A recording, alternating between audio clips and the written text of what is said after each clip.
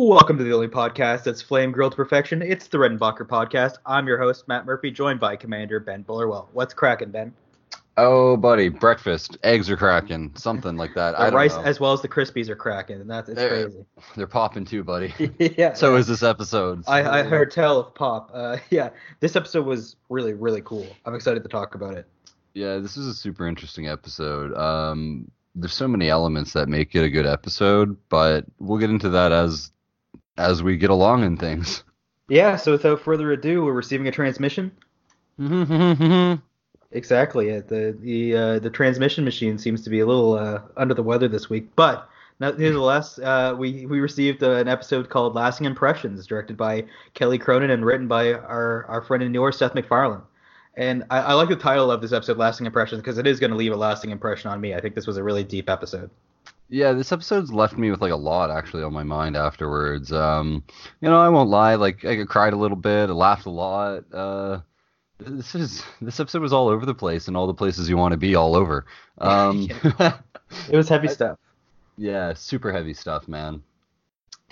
From a Gordon episode, no less. Like he's like the silliest member of the crew, arguably. He's the one that said it was the weirdest ship in the fleet, and yet this is the most heart wrenching episode for me so far. Yeah, no, you're right. Like Gordon's kind of happy-go-lucky, silly guy, and well, today he's not so well. He is happy-go-lucky, but not for the whole episode. Yeah, no kidding. So we'll talk about this episode in two parts because there's the A story with Gordon and the B story with Mortis. So we'll separate the two, so it's much easier to talk about. They're both It, great, so stay tuned because B plot's coming second. Yeah, for sure. So we opened the episode to an array of items on the table from 2015. We learned that they're from a time capsule, Dr. Sherman tells us. And you might recognize Dr. Sherman, old Star Trek fans there, and he was Tuvok in Voyager. Yes, sir. Myself being a large Trek fan, Voyager actually being my favorite series. When I heard the opening scene, and before you even see Dr. Sherman, you can hear Tim Russ's voice, and you're just like, wait a minute, wait a minute, wait a minute. And then you see him, and you're like, oh my God, it's Tuvok. What Yeah, up, my boy? it was really cool to see him in this episode, and it was a nice role for him. I don't know if we'll see Dr. Sherman again, but the door's open. I sure hope so, man. Sure What hope is so, what is he man. like? An archaeologist, an Indiana Jones style figure, or what? What are we looking at? Um, in this episode or Tuvok? No, Sorry. I mean like Dr. Sherman. Oh, Dr. Sherman. Yeah, okay. Yeah, I don't know. It seems to be like he's some sort of scientist, perhaps, or maybe an archaeologist. Really, I Or mean, like a museum curator or something. I don't know what he yeah, does. he's involved with history at some capacity. Yeah, either way, it's just weird to think of items from like, 3 or 4 years ago as being like archaeological finds or whatever, That's cool. It's pretty neat. Yeah, you're right. Because like when we do excavations on things, we'll find pottery, we'll find this and that. We might, you know what I mean. But it's interesting actually, because yeah, you think about what the future holds. A couple hundred years from now, they might find like ruins of maybe like an apartment building that fell apart, and you find like old televisions and old, you know what I mean. It's really Yeah, interesting. it's cool. It's a cool way to think about it. Yeah, it's super neato. So the time capsule items include a bottle of 5 Hour Energy, a can of Coke, a light bulb. I think it's a filament light bulb. I'm not sure. A container of Spam, a New York Yankees hat, a copy of USA Today, a copy of 50 Shades of Grey, just so people know what garbage looks like, some U.S. currency, a birthday card, some Purell, a Snickers bar, an X-Men T-shirt, some flip-flops, a box of Oreos. If you get that reference, message me. A cell phone, and a copy of Minecraft, as well as some cigarettes. I didn't notice the copy of Minecraft. At first, when I saw it, I thought it was Banjo-Kazooie Nuts and Bolts, and I was like, no, why would you preserve that for anyone? No, burn that shit. Yeah, Oh, but I thought it was Nuts and Bolts. But I wasn't far off because they're both creativity-based games. And Minecraft, for what it's worth, I mean, it is a cool system for kids. It is a cool platform for kids to get their ideas out there and inspire creativity. yeah, it's kind of like digital Lego. That's how I like to think about Yeah, Minecraft. exactly, exactly. No, it was really cool to see the time capsule, and there's flip flops in there, but it seems like they still wear at least like sandals, as we saw with Tharl a few weeks back. So, Oh my gosh. No, you're yeah, right. Maybe the flip flop has been kind of like out a little bit, but sandals live on, man. Like Jesus Christ wore sandals. Like yeah. Even though religions have gone by the wayside for the most part. Uh, yes, yeah. it was cool. Tala tries on the Yankees hat, and he says, and Lamar says that she looks like a bona fide Earther. It's cool they use the term Earther and not Terran or anything like that. I noticed. Yeah, no, it was kind of neat, and Tal, I think you look exceptionally good in that Yankees hat as well. Like just putting that out there. Yeah, Tala's got a couple of looks this episode. We see hipster Tala later on at the Pictionary game night party, but good looks for her nonetheless. Super hip. Like I almost didn't recognize her for half a second. Yeah, exactly. What's kind of interesting is here on the Redenbacher, as we look back to the past, we're almost looking at a time capsule when we look at these old episodes. So we're looking at a time capsule of a time capsule. It's cool stuff. A time capsule of a time capsule. Someone should write that down. Something's going on there. It's You making me never think. know. You never know. So yeah, the crew of the Orville's tasked with bringing the time capsule to a museum, and they are very much like the Planet Express delivery crew from time to time on this thing, where you just have to kind of like deliver stuff. Which I'm okay with that if we get episodes like this. Yeah, I mean, we've seen this kind of stuff in previous Star Trek episodes, and they're like, bringing medical supplies to a colony or something like that. So, I mean, the delivery game, being a space courier isn't, well, actually, it's not all that bad. Like, we've seen Futurama. Like, Yeah, it's pretty cool stuff. it's a fun So, life. good on them, Orville. Yeah, exactly. As we see the cigarettes, Bortus asked about them, and he seems intrigued. It's Bortus that's looking for cigarettes, but it's Gordon that's trying to get a hologram of love. No, Oh, I had to do that, but no, it was a good one. I like that very much. Uh, yeah. What would you put in a time capsule if we made one right now? What would you put in it? oh, man. That's an excellent question. I mean, you'd want something that, like, captivates, like, not only, like, the time frame that you lived in, but like maybe who you are as an individual. Honestly, I really don't know what I would put in. I might put in like a scrapbook of like things that I write down, or like art that I like to work on, or something like that. Because I think that's a good way of expressing oneself, obviously, like Yeah, artistic outlets, and it might be a good way for the potential unbarrier of the time capsule to really, I don't know, understand what I was thinking, what I was doing, kind of who I was as an individual in my time and space yeah. in It's a nice planet snapshot. Earth. Yeah. What would you put in, Matt? I'd put in the meme of like the bad luck Brian meme. So they would be like, "Who is this bad luck Brian person?" And they would try to simulate his life in the simulator. And then we'd see bad luck Brian. Although it'd be pretty similar to Gordon's life at this point because he does seem to be getting a lot of bad luck here. It wouldn't be all that far off, really. No, Someone no. should make a bad luck Gordon meme. You know what? We might have to. I'm sure the Orville Meme Depot will be right on that if I they. don't always fall in love, but when I do, it's with a hologram of a dead Yeah. woman. Yeah, I put that in there in a bag of Cool Ranch Doritos. So they're not my favorite, but they give me the best vibe. It's all about that vibe, passing on the vibes of Doritos to the future. And of course, a copy of Shrek 2, the greatest movie our generation ever created. Just to get the Shrek prints in there real quick. I had to throw it in, and I don't blame you one bit. It was Yeah, well placed, Matt, right in the time capsule next yeah. to. Better call Slipknot before I forget here, but I just had to slip that reference in there. Oh, Jesus, these puns. It's just one after another after another. Yeah, yeah. Anyways, better move along. All American before we become an all American reject. Like, Well, what's cool is like this podcast. I mentioned it. It's kind of like a time capsule talking about a time capsule, but a podcast is like a time capsule as well, where we exist throughout the ether. You could be listening to this, in the past and the future. We're hoping that somehow we can transmit it through time so that people of the 21st century can enjoy our takes on it from the future. absolutely, and it might get us some views in advance. Before the podcast's even out, we might have 100 views. Exactly. You never know. Working on that. Yeah, it's cool because you have one person is attracted to one vice of the 21st century, the cigarettes, and another is intrigued by the cell phone. We have Gordon that looks at the cell phone and realizes it's like a telecommunication device, and like the wires are afraid so they can't charge it, so they have to go to engineering to figure out a way to get it to work. Yo, just like a quick second here. I love that part when Dr. Sherman he's talking. He's like, interesting. We see instead of saying the what is it? Like it was an WTF, I have it in acronym. here. Yeah, yeah. Wireless telecommunications facility. Yeah, I love that bit so much. It's just like, okay, well, maybe that's how we are when we look at the past. We put Yeah, things from our time frame into someone else's mouth, perhaps. I love that. Um, I love the way they're so like matter of fact, but it's like as you can see, the way they communicate with each other, instead of just mentioning they need to go repair their phone, they just use the letters WTF. It must mean wireless telecommunications facility, when it really is just like, you know what it means. what the Yeah, fuck? exactly. So it's nice to see just how far removed your perspective can change a view of certain things. Absolutely, yeah, it's neat, like your time frame, like I mean, as we know about language is always changing how we use it. And yeah, it's just kind of cool to see like that oversight, and yeah, it made me think of like, well, hey, wait a minute. I mean, I know this is just a joke, but like, how do we know that we're interpreting things correctly when we look at like time capsules or excavation sites or anything like Or that? any written text, anything, even this episode, how we know we're interpreting it? Like, what's the right way to interpret something? When you're a writer, you could have one idea in mind, but someone could interpret those words negatively and go and do something terrible that you had never even thought of. So it's so many variables involved with text entertainment. Absolutely. But anyway, I guess we'll kind of jump back into things here. Mosey on along here. Yeah, we're in engineering, and they're trying to repair the phone.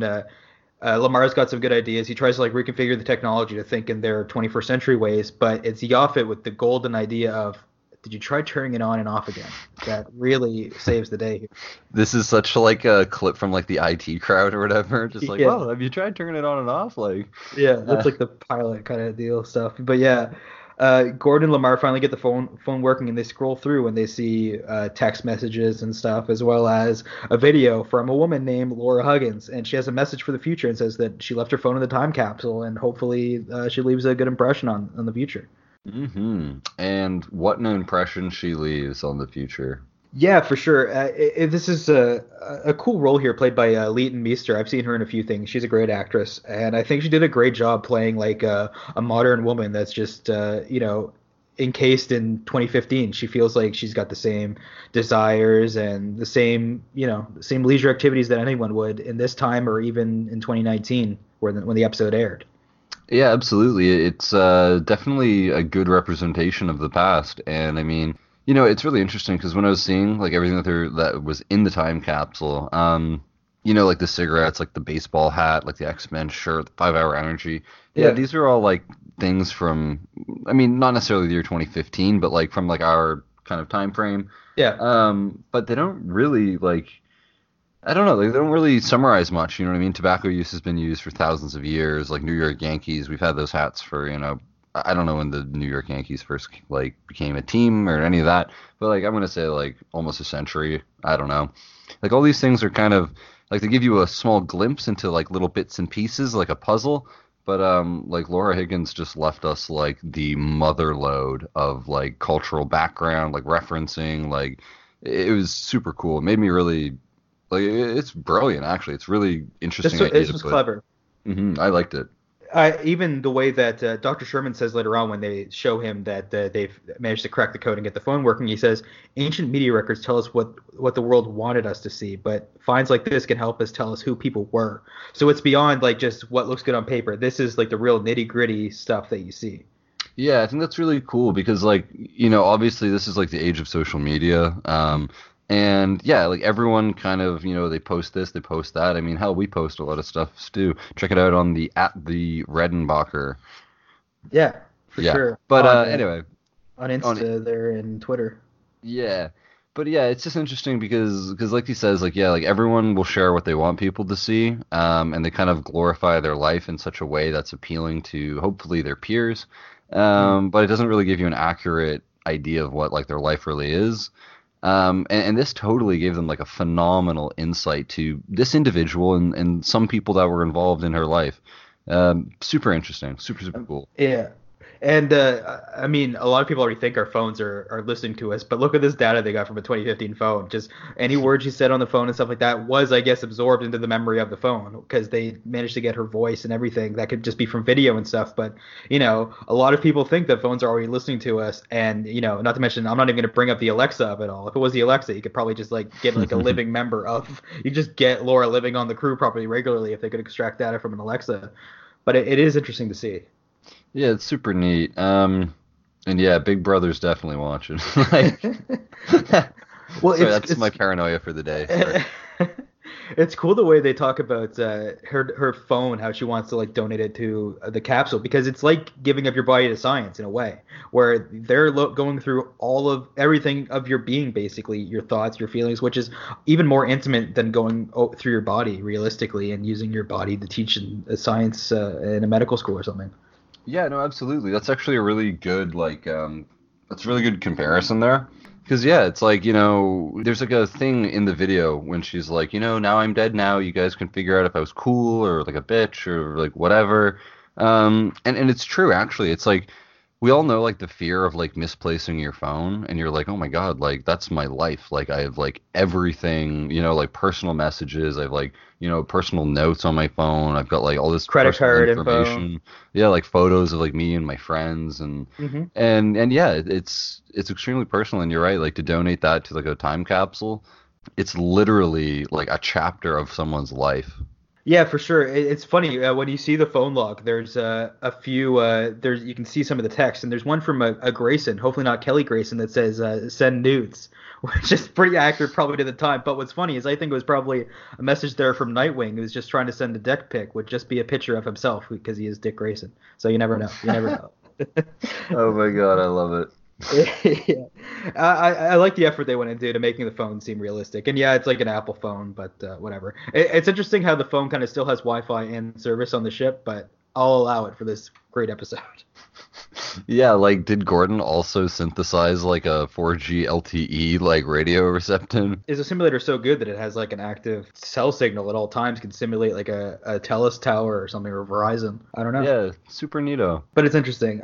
Gordon heads down to the simulator and asks it to create a new program. And it's cool. The voice of the Orville is Rachel McFarlane. That's Seth MacFarlane's sister. She does a great job, I find. It was her birthday this week. I'd like to wish her a happy birthday. And on the day that we're recording this, it's Jay Lee's birthday as well. So hope you have a good one. And thanks for bringing the glory of Lamar to the ship.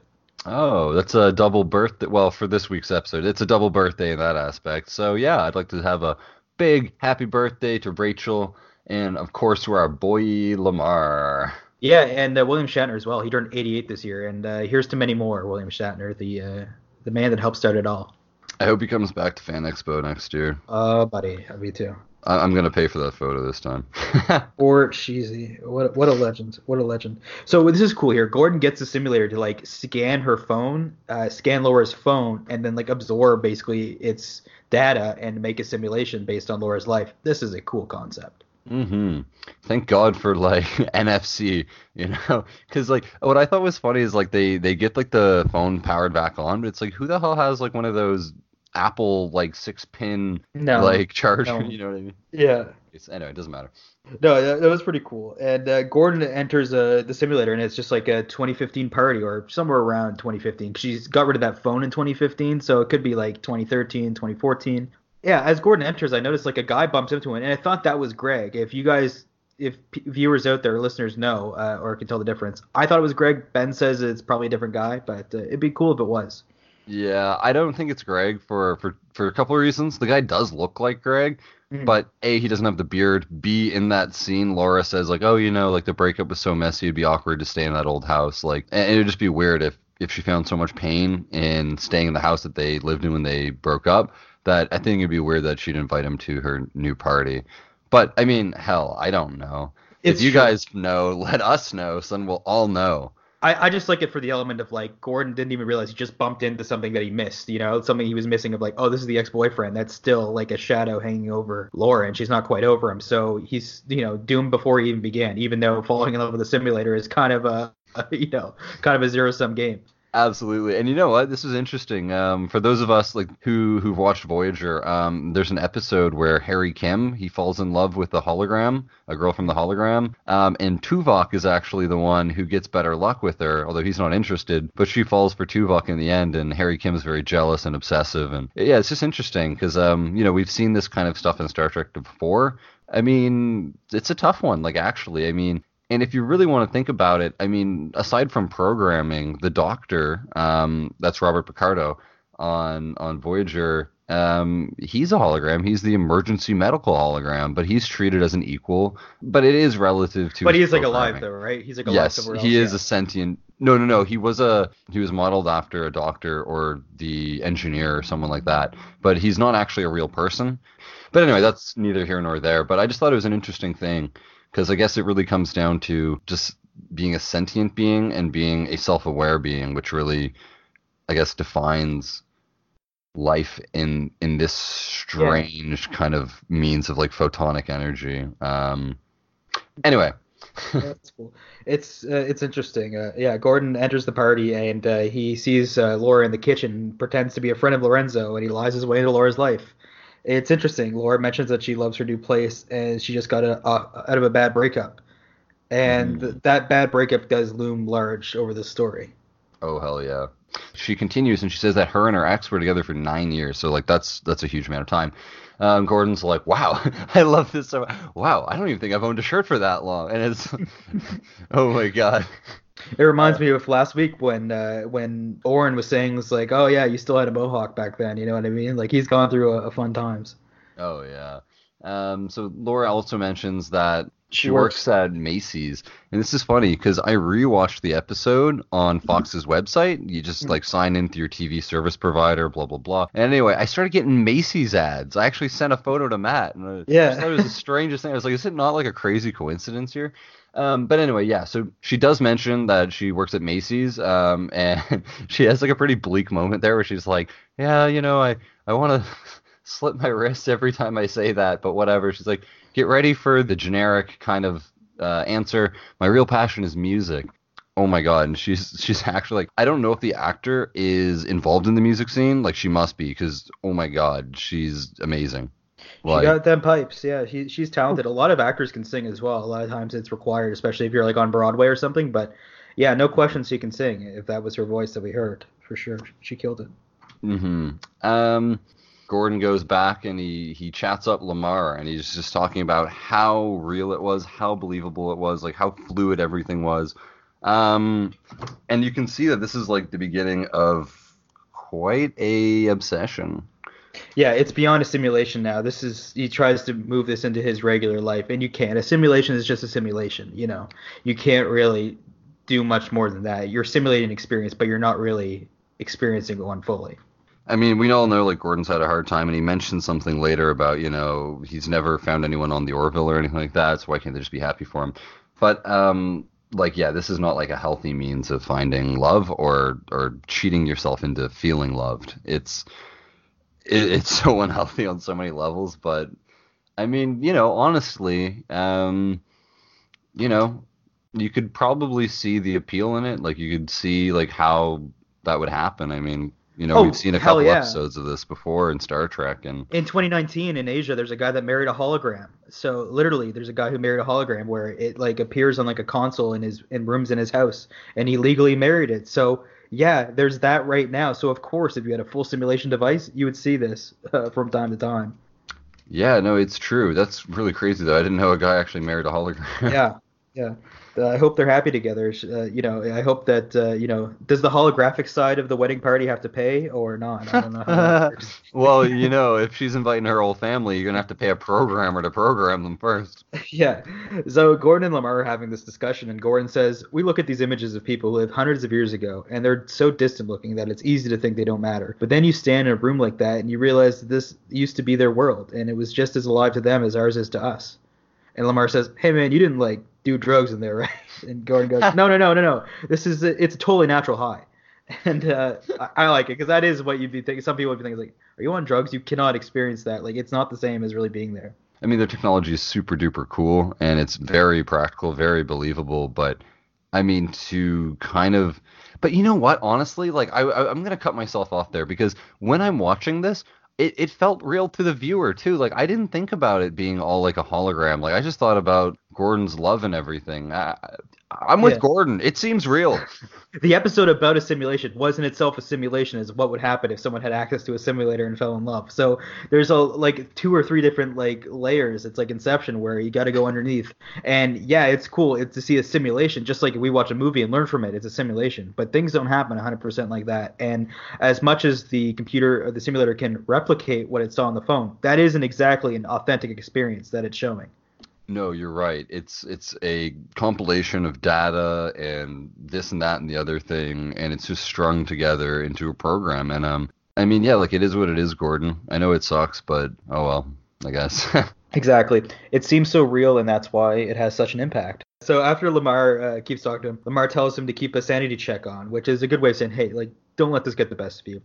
and that he says this girl's been dead for 3.5 centuries, which is, he knows he's putting distance between them. He didn't know he was going to turn into it at that extent, but he kind of sees how it could be intriguing and how someone like Gordon could, well, not to like kind of solo out Gordon, like a lot of people could kind of probably get caught up in that trap. But Lamar is definitely trying to be a bro right now, and he's like, yeah, Gordon, don't let this go too far, He's like, looking out for his boy. Yeah. yeah, it's one thing to explore and as like a scientific or like a cultural, like a historical kind of perspective, but when you get personally involved in a simulation, yeah, like it's only going to be heartache.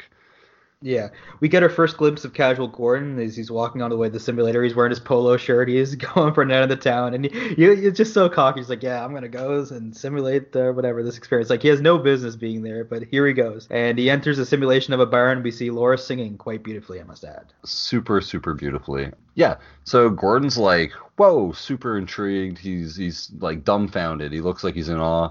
But yeah, Yeah, I wrote here that this story I found, it was around this point, like after thinking about this episode, I was realizing like it's a great metaphor this for meeting someone at the wrong time, whether it be years in the future or when they're in love with someone else, where it could be a relationship where you're in the 25th century and they're in the 21st and you're looking at a simulation. You feel it's just as out of place as if you were to meet someone and realize they have a boyfriend. It's like, hey, I'm in the wrong time. There's nothing I can do. The only no. the only thing I'm guilty of is being here at the wrong time. Yeah, no, it's absolutely true, man.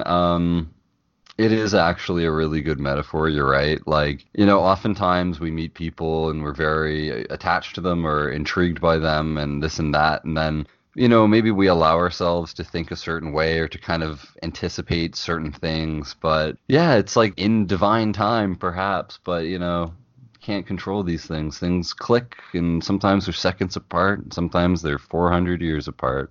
Yeah, and you can't get mad at the other person. It's not their fault. They're just existing. And it's not the other person's fault either that they just so happen to have met them first. There's really nothing you can do.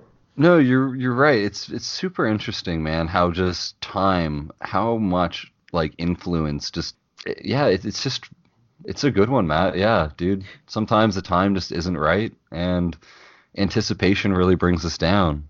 We should just flow with it, I guess. But yeah, I wasn't gonna mention this in the podcast, but timing is everything. Like the Redenbacher Reddit account was kicked out of the Orville subreddit this week, and I was really bummed about it. But then I got an offer from Orville Central to go and write blogs for them and to post our podcast on there every week. And it was I was pretty bummed out, but now I'm really excited about what future we might have on the Orville Central, which is a great site. It's just Orville Central, not the Orville Central, and it's a great site. Check it out. It's super cool. It looks fantastic. Matt's been mostly in communication with the individual hosting the website, so I'm not familiar with him. I don't know his name. I haven't personally spoken to him, but I would like to take the chance to say thank you very much. I think it's a brilliant website, and I can't wait to see where things go. Yeah, the future's looking bright. I'm looking forward to it. So yeah, back to the episode here. Laura mentions that all she wants is to be remembered. Like that's her great fear is like to be forgotten and stuff. She's basically like Bender in that Futurama episode with the Pharaoh, and it makes sense. A lot of people want to feel like they left the mark on this planet. They're not just a speck of dust on this planet Earth here. No, it's absolutely true. I mean, being a human being, it's like, we understand that our existence is temporary. Like, we study history. Unfortunately, we have no means of monitoring the future except for predictions and, in some belief systems, prophecy. We have The Simpsons. That's the closest thing. Yeah, pretty much. Simpsons is the closest glimpse into the future we have currently. And I mean, yeah, when you think about your life, and if you don't have like a religious belief where your life is given meaning or whatever, and you have something to look forward to at the end of your life and things like that, mortality is a very scary concept. I mean, time is so important, and we want to make the most out of like every minute. We want to like live to the fullest and all this other generic stuff that you always hear. But it's really true. And to think that, like, it's all going to be over in the blink of an eye and we're just going to return to, like, the carbon and all these, like, molecules that we're composed of. And that's my belief. I don't want to impose my belief on anyone else, but that's my concept of it. And, yeah, it's like, all our life could just be over in a blink of an eye. No one would know any of our passions, our loves, like, our romances, like, our friendships, like, our struggles. And yeah, like I think ultimately we just want to put meaning behind a life that and we want to share and like expand our understanding of things and share it with other people. So I just think it's really, really neat that like she has a quote there and she's like, there's millions of people and all of them are pretty much to be forgotten. And it's really true. It's kind of scary actually, hey? Yeah, the way I kind of justify it is like just be the best person you can be, and like you're remembered in the impact you had on the countless people's lives you've touched throughout yours. Yeah, absolutely. We'll get to that even in more depth later in the episode when Gordon and Kelly have that chat. Because Mm. I think that man, this has made me think so much this episode. It's freaking awesome. And this is why this show carries the true spirit of Star Trek, where you contemplate things and you think during the week, as opposed to contemplating like, have these writers seen the show? You think, wow, this is some powerful stuff that can apply to anybody, and it's really thought provoking as well as funny at the same time. They've managed to inject comedy and just the perfect amount in this episode, whereas laughing as well as just thinking deeply about life and many many complicated issues. Yeah, no, absolutely, man. And you know what, Matt? Earlier in this episode when you asked me if we were going to do a time capsule, what would I put in it? Hmm. I think I'm going to change my answer or Oh add yeah. something to it. I'm going to put this episode of the Orville on like a USB drive, Oh. and just pop it in there and be like, "You're welcome." Think about that. Like, Yeah, I do that, and there's probably a couple books I put in there, maybe some stuff like that. But yeah, that's a good answer. I'd put in like the Orville season two, and I put in both seasons. I love season one as well, but and our looking forward to podcast. the yeah, of course, you need that. That's the perfect companion, I'd say. But I'm interested to go back in season one to see if we get this much out of season one, or maybe season two was just this much of a a smash hit. Yeah, I'm sorry about that kind of lengthy kind Yeah. of go, but I mean, wow. Yeah, it's just too much to think about and not talk about sometimes.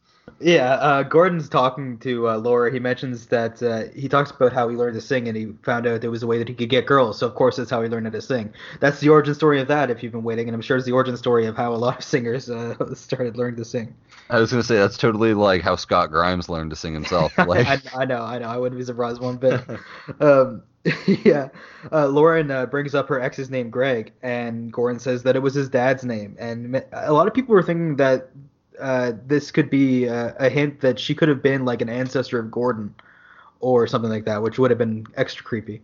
yeah, well, at least when they slept together, it was only really him sleeping with a hologram. That's true. We're not going full Futurama here. We're not doing the nasty and the pasty.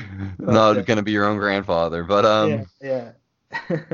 Oh, we're gonna get a lesson on not changing the future from Mister I'm my own grandpa. Great, I love that. Laura gives Gordon her phone number, and at this point, he's fully invested now in the lie, and he's got to go synthesize his own phone if he's actually going to respond to her or not break the reality. Yo, and it's so funny too because when she gives him her phone number, he doesn't even know what it is. He's like, "Oh, what's this?" It's like anybody would recognize like a phone number, just like the little hyphens and like the amount of digits involved. It's like, you know what I mean? It's like you're really not from around here, are you, Gordon? Even when he Like, texts her back, like, "Hi, this is Gordon. This is my phone number," or whatever he said, it was something like yeah, that. yeah. You gave me your phone number or whatever it was. It's cool. I like the contrast of like future man talking with the an iMessage to someone. That's cool. Yeah, I love when he gets a call, but we'll talk about the call later. That was funny too. He synthesizes his own phone, and then it's weird. I don't know how she can text him back. Like the simulator is always active. What's cool, I'll bring this up now, is when Gordon invites them to the game night. He says it's simulator two, so we know that there is two simulators at least on the Orville. Hmm.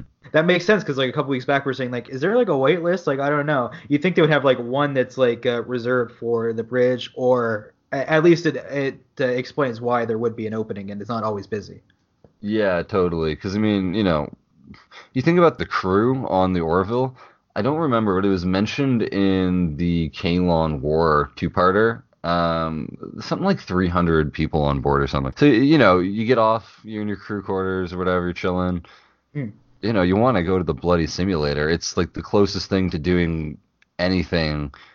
Gordon invites the bridge to game night at Laura's at Simulator 2. So yeah, we have confirmation now of two simulators, which is really Two cool. simulators, check. Possibly more. Yeah, because they're good friends, they decide to go, like Kelly and Tala, Lamar, and Ed. But I mean, they're not buying it. This is like wacky as hell. This is like, welcome to my wacky life. Come play Pictionary. Like, can you imagine that after work? Like, I've got to go play Pictionary in a simulation with one of my coworkers is dating a hologram.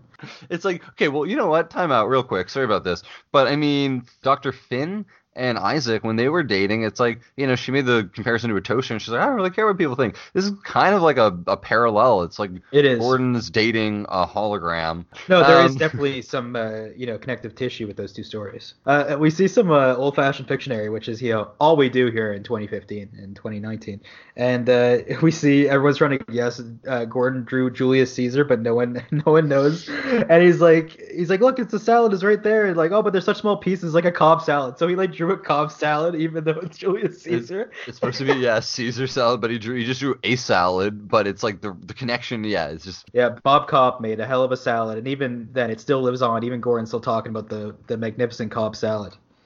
Makes me think of the Curb Your Enthusiasm episode with the Cobb salad, where Larry's trying to find that this guy says his father or grandfather invented the Cobb salad, and Larry can't accept that, so he has to like dig deeper and stuff. Gets like a PI and shit. Yeah, it's good. They're playing Pictionary, and Lamar says, "Does anyone know what time it is?" And Ed goes, "It's got to be around 2300 hours." And Laura's friend Trisha goes, "Oh, military time? Is that like a hipster thing?" And Ed just goes, "No, Trisha, it's not." And he gets up to leave. Like, the way he says it and like the look on his face is perfect. Yeah, no, it's actually the funniest thing ever, man. I started losing it. It was just, oh, military time. Is that like a hipster thing? No, Trisha, it's not. Like, he's beyond it. Like, he's as stern as Bortus in that, and he's just like, no, it's not. And they're out of there. Yeah, no, it's super funny. Oh my god. But yeah, so yeah, it's actually pretty cool when you get to see the crew like all like laid back. It's like Casual Friday, that idea that was pitched. And Dan missed out on it. What the hell? Oh my god, yeah, you're right. Oh my god, I just actually noticed that. I just realized what Dan should totally been invited. He would have loved it. He would have had a time. Except, he's too alien looking. You can't put a hat on Dan. They would know. That's true. But come on, they have Isaac's program. They could just make him look like anything. You know what I mean? Like, this is my cousin. He's a burn victim. Don't say anything. Or something. A lot of swelling in the leg. Yeah, exactly. If Roger can get away with it, I'm sure he could. But no, you're right. I just realized Roger's walking around like that. The podcast is worth it just for that alone. But yeah, everyone leaves, and it was nice seeing Hipster Tala. She looked pretty cute. Everyone leaves the party, and Gordon and Laura are sitting on the couch talking. And I love how Gordon mentions that he tried to draw Dick Van Dyke in Pictionary. And he said that he didn't know who it was, so he had nothing to work with or whatever. He's just working with what he had. And we can only like imagine what the hell Gordon drew. Like Dick Van Dyke. Nothing good. Good. I'm not gonna spell it out for you guys, but let's just hope he was drawing there. Yeah, let's just hope he was drawing the thing that stops water from flowing and not anything else. But Jesus, it reminds me of the Family Guy bit when they had the PTV episode where they had the Dick Van Dyke Show, but it was being censored, so it was the Bleep Van Bleep Show. Oh my God. Yeah, so that's old school stuff. That's so funny, man. So yeah, Laura asked Gordon if he can make her not scared of flying. Because he's previously mentioned that he's like a pilot, and you know what? All these lies that he's like had, it never caught up with him. Like, he just had shitty luck in the end because she got back with her ex. No, I was waiting for it to crumble. I was waiting for it too, because like I even say in my notes later on, it's like, okay, how long can this go on? Because like when she says she'll take a flight with him, it's like, how the hell are you gonna do this? This episode gave me a lot to think about. But even like this little exchange here when Laura asks Gordon if he can make her not scared to fly, and then he brings up the airplane and Jello thing. How just picture you're in a thing of Jello when the turbulence is you within the Jello basically, and that little description like made me feel better about flying. I'm not. Yeah. Go for it. No, continue. I'm sorry. I'm not huge on flying, and I do it just because it's necessary to get to places in a timely fashion. But this is actually really comforting. Just that little blurb there. Yeah, you know what? When I was watching this bit, I actually like just visualized it in my head, and I was like, huh. Because like when he goes like you don't actually like change position, like it's all relative to the Jello. Like, once the wiggle stops, you're exactly where you were, and you always kind of were where you were. It's just kind of like, yeah. So I don't know, man. I found comfort in it as well. I don't fly a lot. And when I do fly, like I'm living in Toronto, as I've probably mentioned in the podcast before. We have a smaller airport called Billy Bishop, and they fly much smaller planes because it's on the island. So it's like little dual propeller, and I don't know. That's the closest airport to me. I don't want to go all the way to Pearson, and it's usually a bit cheaper. So I fly with them when I come back to Halifax and visit the boys and like the Yeah, family and everything like that. might be So able I to, might be I able get to a sketch lot it of out. turbulence in like such a Yeah, small plane, and I remember when I was flying back to Toronto from Halifax. This was not last year, but the year before that for Christmas. You're coming over the lake, and there's so many turbulence. Like especially on that day, it was very yeah, windy. I don't know what other kind of like factors cause turbulence, but I'm gonna say the wind was probably the big one. yeah. And oh my gosh, man, yeah, it was a little uncomfortable. That's what I'm gonna say. I'd be freaked out too. And what's cool about this story is like Gordon is almost the plane trapped in Jello. He's like afraid to get out of the Jello. He's like trapped in this little box there where he can't meet somebody or he can't find anybody. He is just stuck. And no matter the crew is almost like the turbulence where they're living their lives and he just feels like he's stuck in this one same spot. Yeah, no, I guess you're right. Actually, that's a really good connection to make, man. I don't know if Yeah. that's implied or not, but if you get enough string, you can connect anything.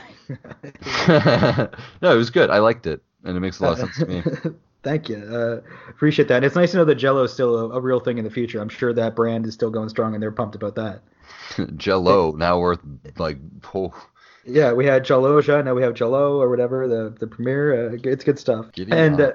yeah, so Gordon and Laura spend the night together, and they get a rude awakening as Kelly says, "This is Commander Grayson. You're late for work or whatever." And so he runs out of bed and rushes to get dressed and get to the bridge. Ben, have you ever seen something like this on a Star Trek show where someone's late for work? I'm trying to think. Let me probe Probably my not. memory banks. Watch like 400 episodes of TV. You know what? Someone's totally been late for work before. Like I know Tom Paris has definitely been late for shift before. Tom Paris is actually the pilot from Voyager, which is I'm gonna make that connection. Gordon's the pilot. Tom Paris is There the you go. pilot. Giddy up. That's my I connection. don't There you think go. that that's too far off because I mean, if he's going to get the Tuvok actor in an episode that Tuvok played a big role in Voyager, a similar story, then anything's possible with this show. Dude, I wonder if any of the Star Trek team are gonna come and work on the Orville. That'd be Dude, amazing. I was reading that they already got a writer that was working on Discovery season 1 that jumped ship and went to the Orville for season 2. I don't know the name of the writer off the top of my head, but yeah, Huh. made a good Neato. made a good choice. Made a good choice. It's funny that you see him, you see Gordon getting woken up, but it's even funnier knowing that it's his like real life fiance, Adrian Padalecki or whatever, that wakes him up. So that'd be an extra level of a disturbing, rude awakening. And yeah, it's funny. We see as Gordon rushes to the bridge and he's there talking to everyone, and we'll mention it later, but they're talking to Bortus, who's smoking a cigarette, and they get interrupted by a phone call. Gordon's phone rings and he's talking to her, and this just shows how he's living in like two different worlds. He's got a phone there that's 350 years old or whatever, and he's talking to someone in a simulator. Like he's living like the fakest life. It's like playing Fortnite on mobile there at work or whatever. You're so out of it. No, I love that. I know what you mean though. Like it's so crazy. He's living in like the oh my gosh, yeah, okay. He's living in like the 24th century. He's dating a hologram of a girl from the 21st century. Um, like he has technology from hundreds of years ago. So he like yeah, his life is like all upside down and inside out and He's a reverse Fry from Futurama too. He's living in the past. He's like taken from the future and put in the past, as opposed to taken from the past and put in the future. yeah, no, that's a good one. I like that. You're right. Like he's trying to like make friends with all these people and like learn like like he found out what a phone number was pretty quickly. Yeah, yeah, exactly. So, and it's cool because like he could be a totally different person the more time he spends with them. Because Kelly says the people you spend time with influence you and change you. So he could almost be like a displaced time person. He could be using slang from our time. He could be saying words like "eat" and stuff. Oh my God, that would be amazing. What a I, weird I way for language to be like brought back. I wouldn't mind that if you saw like Gordon walking by as Bortus and Clyde and are throwing through each other through the table, like, oh man, he just yeeted him through the table, even though it wasn't like much of a yeet. But anyways, Just oof, like yeah. Later on, we see Kelly, Ed, Tala, and Lamar talking in the mess hall about what to do about Gordon, and they're saying stuff like, "Well, we could like turn off the simulator or put a ban on there." And then Gordon interrupts. He walks up in on them and he asks them about Laura and what they think about her. yeah. Speak of the devil, eh? What? Gordon shows them a picture she sent him, and it's like a dog with a pilot's hat and like the little like aviator glasses or whatever. And he's like, "Yeah, you see that? Like Laura says, she's trying to picture of me or whatever." And Lamar's like, yeah, man, looks just like you, like nonchalantly. Gordon's like, "Ha, shut up, man." Like, And like no one cares about this but you, Gordon. I know it's Like, almost like he's I mean, yeah, it's so weird. It's like he has like an app that he's having a conversation with on his smartphone, and mm. he's like, "Hey, look at this! Like my pretend friend, like my make believe imaginary friend is sending me photos of me." And it's like, yeah, okay, like, but like this is not healthy. Like, I guess I'm not like super familiar with like pilot's hats, but I thought for sure it was like a Nazi pilot like hat that he oh had my the dog. God, And like the this Iron wasn't, Star or whatever. yeah, this was not a Count Dankula situation though. This was just, just me and my silly mind here. But no, I liked it. It was cute. Just Scott Grimes is fantastic in this episode. He's so good at playing like a lovable guy. He's just down on his luck. Yeah, no, it's super true. He does an excellent job. Such a good role. Exactly. Yeah, Gordon is the crew keeps telling him like they say that she's not real, but Gordon says that she's real in all the ways that matter. And then it goes, well, it's like the Cowboy program or Boris's Sex Lagoon. And I love the reference to Boris's Sex Lagoon. Like if they ever do a theme park, I know where the Oh adults no. only place is gonna be named. But Gordon has a good point. He says that all those programs are written by them. The lore simulations are all from like elements of her life that the simulators compiled. Yeah, it is interesting. I mean, like I guess what like he fails to differentiate between is that he loves someone that was a real person, but this isn't her. This is a Yeah. recreation of her, and he fails to really grasp that. It's true. Well, it's like if you're in love with someone, you're married to them for your whole life, and they die, and you have the option to have a simulation of them. I don't think it wouldn't be healthy. Because it's not a living being. No, absolutely, it's true. It's very Black Mirror. This whole episode felt very Black Mirror-esque, and I loved it. It was really cool. Yeah, it was super neat. So then, yeah, so like, people don't really accept that one, and then Gordon brings up Isaac, and he's like, like he's just, how do we even know what's going on there, blah blah blah Trying to blah. justify it. Yeah. Yeah, he's trying to just make it okay, and they're like, they don't look convinced. So Gordon gets a little bit taken aback, and he's like, I'm not allowed to be happy. Like, you can bang a krill, but I can't date, I can't date a sales rep at Marcy's. This is a great one of the lines of the night there. I love that, and they always have to bring it up. But Ed goes, "She lied to me. I didn't lie to myself. There's a difference," and that's super wise and cutting too. That's like all he has to say. Like he said that written. It's like if Gordon brings that up, like I knew he might, so I'll have that down beforehand. One thing that's cool. One thing I noticed, just as I was thinking about it a few minutes ago, women have such a tough time getting hit on nonstop in the 21st century and throughout time. I'm sure that it's kind of sad to know that like it doesn't end at death. Like we'll find a simulation and then just keep on trying. Even though she's been dead for almost 400 years, man. I really, yeah, anyway. Yeah, sorry, ladies. It was great to see the talk of the krill about how Talea, the nice Talea callback, which I'm hoping we're still bringing her up, which means we haven't forgotten about her. I'm hoping that she shows up by the season finale. Yeah, we need to see Talea before it's all over. Like, they have some unfinished business. Exactly. We get Casual Gordon again as he heads to the simulator. I'll never get tired of seeing that. We see him with the smile on his face. He's walking head on, and little does he know he's about to get his heart broken. The door's open, and he sees Greg and Laura talking in the kitchen, which is never good for the third guy. Never good. It's very bad. That's a tough situation right there. Oh, yeah. Greg walks out of the room, and, he's like, hey, can I get anyone a beer? And they're like, no, and then shit gets really heavy. Laura tells Gordon that her and Greg are going to try and work things out. We've heard her say a lot of bad things about Greg, but I mean, I guess sometimes when you really love someone, you can look past um, Their their faults. weaker points. Yeah, their faults. Gordon is not only like upset, but he's like heartbroken. He's confused. Poor Gordon. I don't And know, he buddy. just says like if that's how you feel, it's how you feel. Like he was like shocked by this, seeing it he didn't even think or he overlooked it. He was so happy to find somebody that he didn't even think that there could be another. Yeah, like we do know that he's overlooked some things. Like later in the episode, he's like, "Oh, it was all there. It was all there in the messages. Like I knew they got back together." Like, It was the next scene where he's talking to Lamar. He says like I shouldn't have been surprised. I checked the phone data and it was all right there. They got back together. well, there you go. It's almost like fate. Like that story was written and he's intervening with it and it's just not meant to be in more ways than one. Wow, that's beautiful, Matthew. Thank you. I'm hoping as an aspiring writer, I have to make these connections. What a connection to make, brother. Yeah, so Lamar and Gordon continue their conversation at the bar, and Lamar says, "I'm sorry, man. I know how you're feeling right now." And Gordon says, "Do you?" And he goes, "No, no, not actually. I don't think I've ever been dumped. Even the worst breakup I've ever had, the girl was like, you can still come over and have sex with me whenever you want." So like Lamar can't relate. Like he can't relate to these like robot problems and hologram issues. He's doing just fine in the dating world. He's got a great thing going with Ensign Turco there. Whether it's a thing or not, they haven't quite put a label on it, I'm sure. Yeah, they're still not certain, either one of them, but they they fancy each other's time, that's for sure. Yeah. Lamar tries to be there for him and continues. He says that for the long run, I think this is for the best, and that some parts of your life are just out of your control.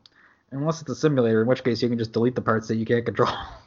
Yeah, that seems to be the case in this one. But no, it's definitely true. I mean, like certain things are within our control and certain things are just out of our control, and we often get hung up on the things that are out of our control. And you know what? It's better just to like let it flow. Things just happen when they happen, and It's better to have loved and lost than never to have loved at all. In many ways, for Gordon, I think that's true, and also for Laura, who we learn later on that Greg was the one that inspired her or helped build up her courage to go and sing on stage. So the Laura that Gordon met isn't the same Laura without Greg.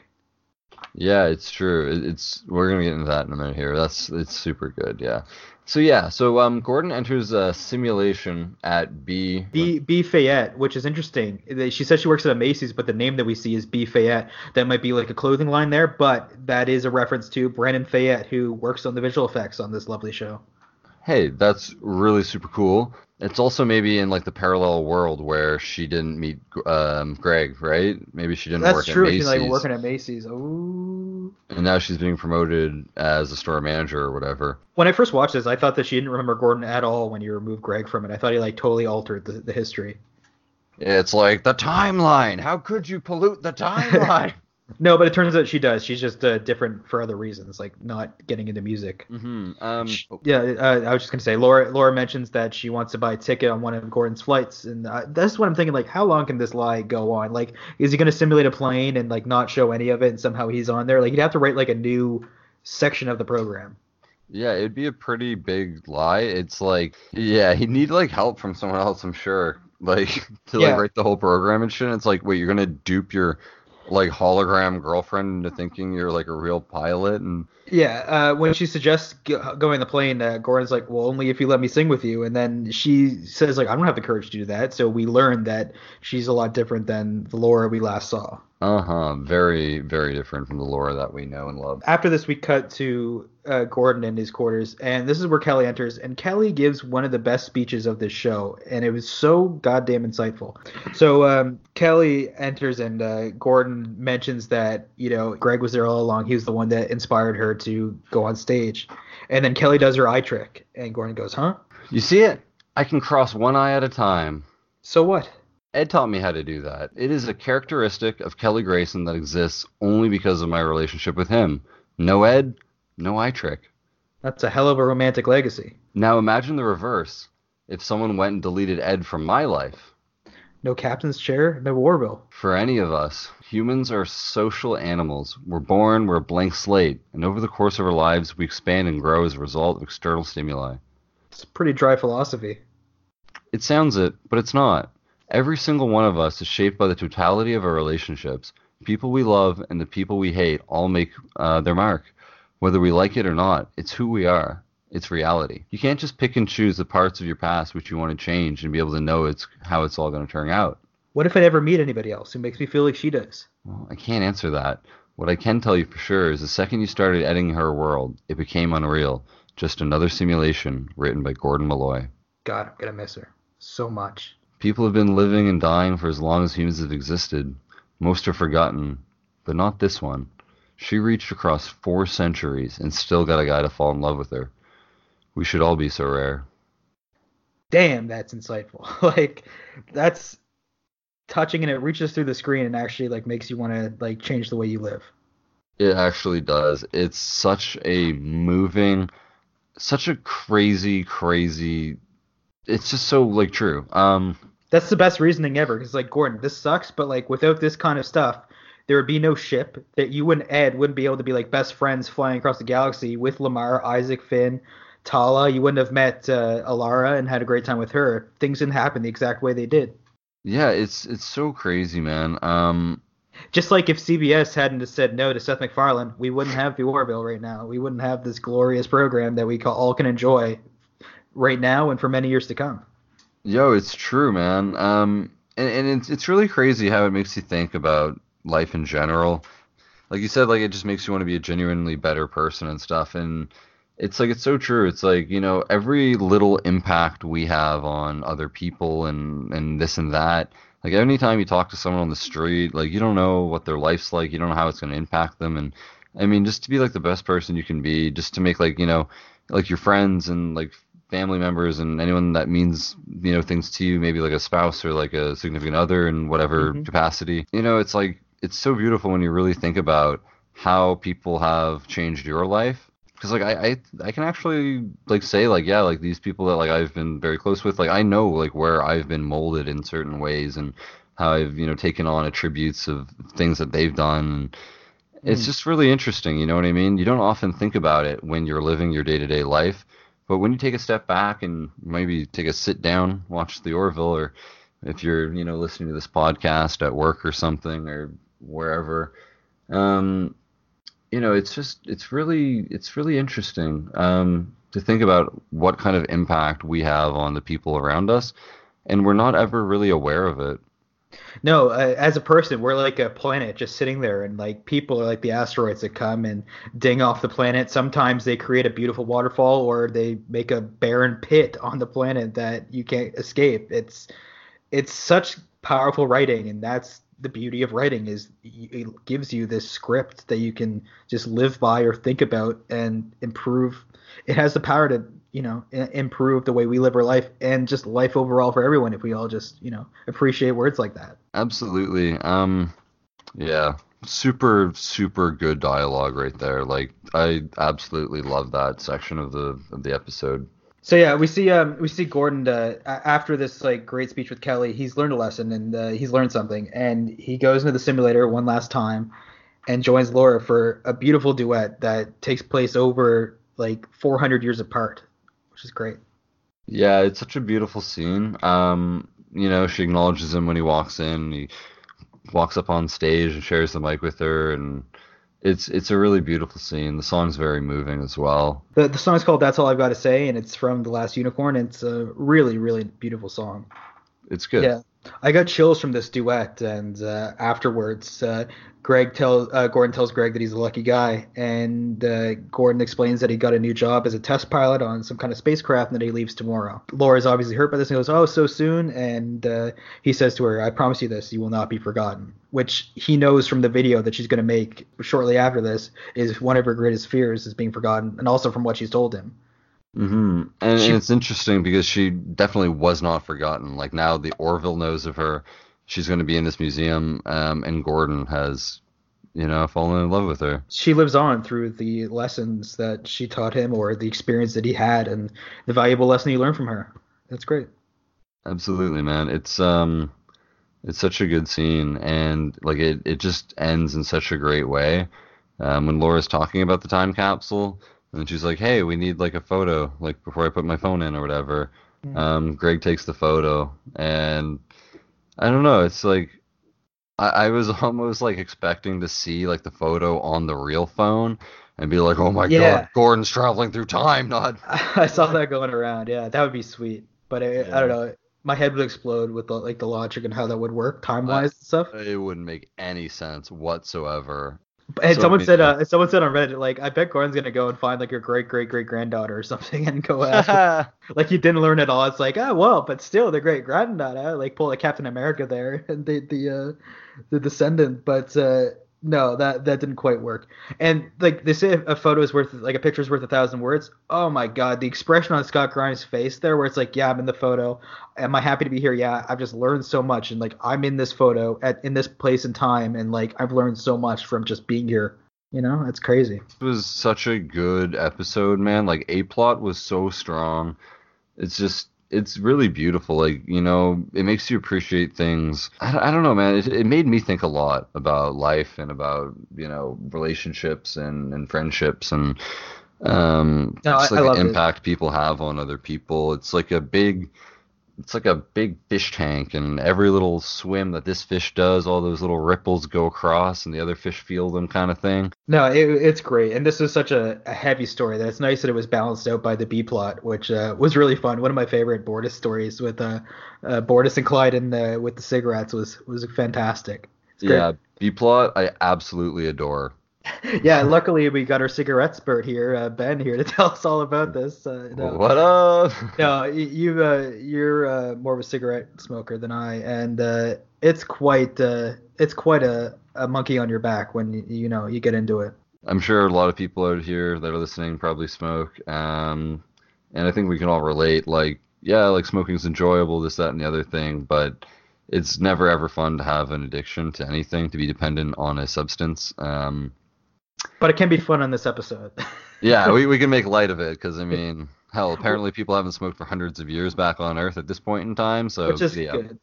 Yeah, yeah, we're not going to get too heavy into like the negatives. We all know, addictions are, what they are. They're terrible, and it's a big burden that people have to overcome most of their life. But this episode was a cool way of showing just. I like how the Orville crew is so past the point of addiction that once they have cigarettes there, it's almost like a virus on the ship, and they have to contain it. yeah. No, it's true, but it's freaking awesome. Yeah, we Um, we get Bortus synthesizing a cigarette in his quarters, and Clyden seems interested and then eats it immediately.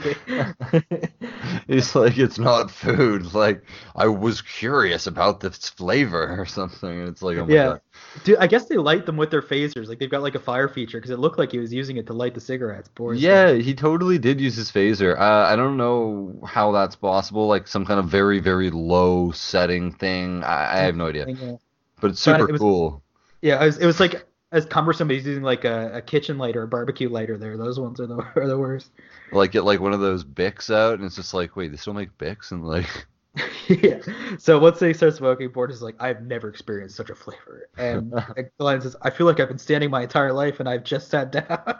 you know what? It's so funny because I was watching this episode when this part happened. I was just like, oh my God. I was like, I gotta go roll a cigarette. Yeah, people that are trying to quit, this is not the episode for you. You might have to see an edited version of this episode. And Clyde says, the tingles, do you feel them? And Boris says, I do. And then he goes to simulator 500 cigarettes. It's like half a carton of smokes. It's like, oh my God. No, it's not. It's like 2.5 cartons of smokes. My bad. Oh my God. Yeah, it's a lot of cigarettes. I love this. I love this so much. Just the way he says 500 cigarettes. Like he's so serious. Like there's no question. Like if you had people that were dealing with addictions and they had a synthesizer, this is what would happen, and it would be a disaster if you have access to your poison of choice there. No, you're absolutely right. Just walk up, they have one cigarette each. He is so certain that he wants to smoke a lot for the next 500 cigarettes. just no doubt in his voice or in his mind. He wants 500 cigarettes. And they know, like Dr. Finn, when they first unveil the time capsule, like mentions that it's bad for them, but they don't care. It's just interesting. Bortus is a wild man. He's got to try it. He's going for it. So Tala calls Commander Grayson to bridge, and she's like, "Oh, we have a problem. Like, I'll explain it when you're here," kind of thing. And then we just kind of enter the bridge. The crew's back is to us, and we just see Bortus, and we just see smoke like curling up like past his head. He's just smoking loud. He's got an ashtray in hand, and Kelly pretty much tells him like, your shift's pretty much over. You can like head out. And he's like, are you certain, Commander? He's still smoking his dart.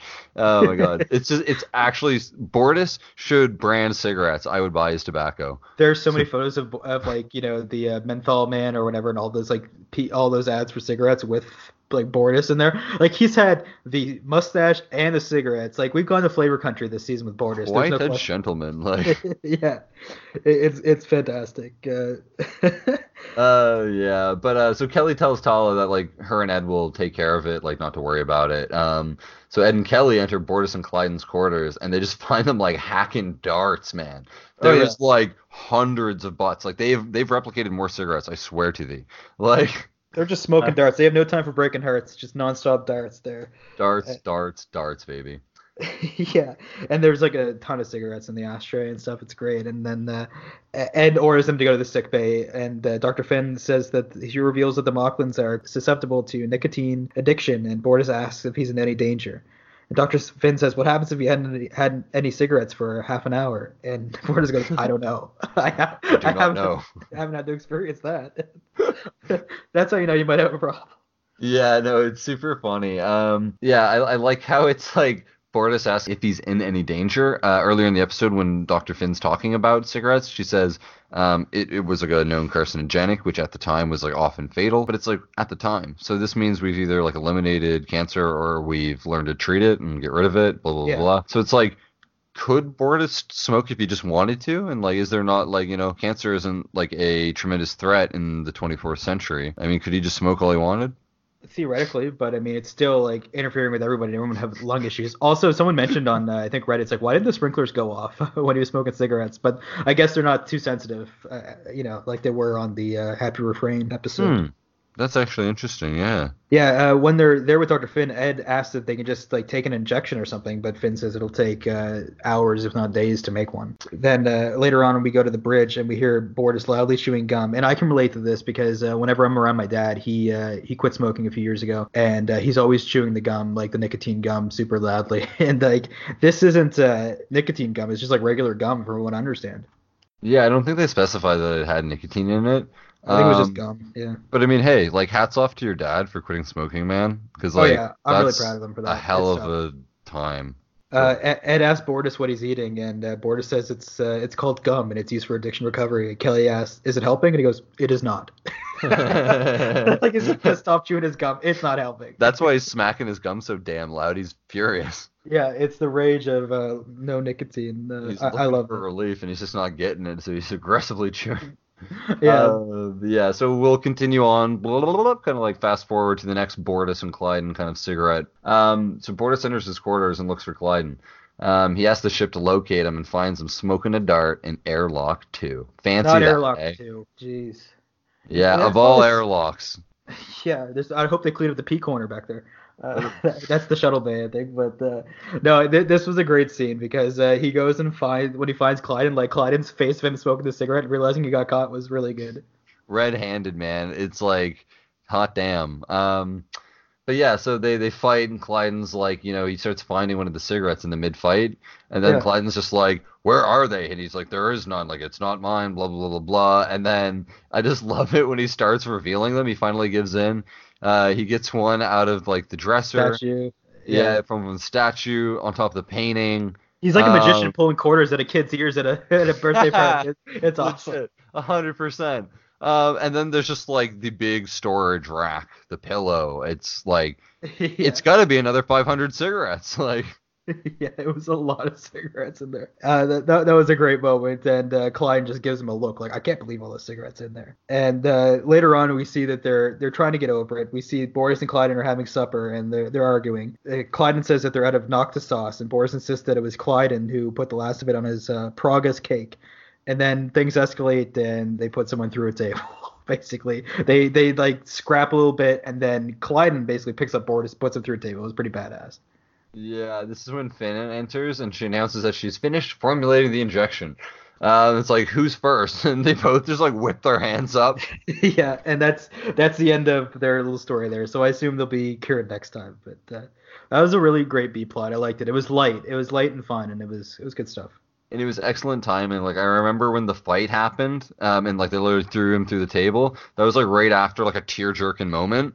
And I was like, oh my God. And then I was like, oh my God. Like, Yeah, no, this was really touching. I loved it. It's nice. Like when I started a podcast, when I decided to start this, and you and I agreed, it's like, I hope the show is good. I hope we get good episodes to talk about. And we've had amazing stuff to talk about week in and week out. It's been great. yeah, no, absolutely. I mean, yeah, like, thank you very much to everyone at the Orville. They're making our jobs a hell of a lot easier. Yeah. But yeah, It's a I mean, joy. it is. Like, honestly, I look forward to this each and every week when there is an episode. And if not, we're going to work on something to kind of fill in the gaps, perhaps. So stay tuned for that. Yeah, exactly. we're on the push to 500 views and 500 listens total. We're almost there. I'm pretty sure we're gonna get there. But thanks to all you guys who've listened on Google Play, iTunes, Spotify, Podbean, YouTube especially. We're climbing in subscribers. We're getting there slowly. It's been great. And thanks to everyone who decided to listen. And I hope you check out our blogs on Orbital Central. That'll be coming out when this episode launches, and I'll put a link on our Twitter and Instagram and other social media platforms. Yeah, thank you so much, everybody. Like 500 listens, it's pretty crazy. When you think about it, like sitting here right now, just kind of, at my desk and Matt at his desk, and we're just kind of chatting about something we both fancy quite a bit. And, just to think about like 500 people, like maybe not 500 people, but, 500 listens. Like, I mean, there's only 7 episodes. So like at max, it's like we still got like, like 80 something people who've listened to it. And I think that's great. Like, if everyone has listened to every episode. I mean, I don't know how many people have actually listened. I know how many listens we have, but I just want to thank everyone who's tuning in and who continues to tune in. I mean, when you produce something, when you make something, like really that's all you want. You just kind of want people to appreciate it and to tune in, like talk to you about it and stuff. Yeah, we've seen the impact the hologram of someone can have 400 years later. It's nice to see that people that like or subscribe or comment on our stuff, it really does bring joy to our days and just shows the impact that just, the small things can make on our lives right now. Yeah, it's like the little ripple, we do something fun, and if you guys enjoy it and it brings pleasure back to us, and it's just kind of, it's really nice. And yeah, thank you all for tuning in. If you'd like to if you want to give us a review on iTunes, if you like the show, that'd be fantastic. It helps us get our name out there and helps more people see us. That'd be fantastic. Yeah, guys, get us all up in that algorithm. Yeah, it would be fantastic. So, Ben, nice. Is there anything that you'd like to cover? I think I pretty much summarized everything. There is one thing that I keep thinking about, though. The B plot to me just reminds me of the King of the Hill episode when they're trying to quit smoking. They find that Bobby has cigarettes or whatever, and then they go buy a carton, and Hank makes them smoke as many as he can. And then everyone in the family starts smoking secretly. Yeah, behind everyone's back, and they get into fights. It just reminded me of that. But those are my grits. I don't know you. I don't know you. But yeah, that's pretty much all I have to say on the episode. I think this was a hell of an episode. A lot of it speaks for itself, but if anyone wanted more, I mean, we talked about it for this. I think it's going to be a lengthy episode, and it was packed with content. I think we talked about a lot of cool stuff here. Yeah, it'll definitely be a little bit longer than like the 55-ish minute mark. But you know what? This is such a good episode of the Orville, and we just have so much to talk about. And I'm sure if you guys keep tuning in, you'll love to hear it too. So, yeah, for sure. Thanks you guys so much. And from the Lucy Lou system, for Commander Ben Bullerwell, this is Matt Murphy signing off.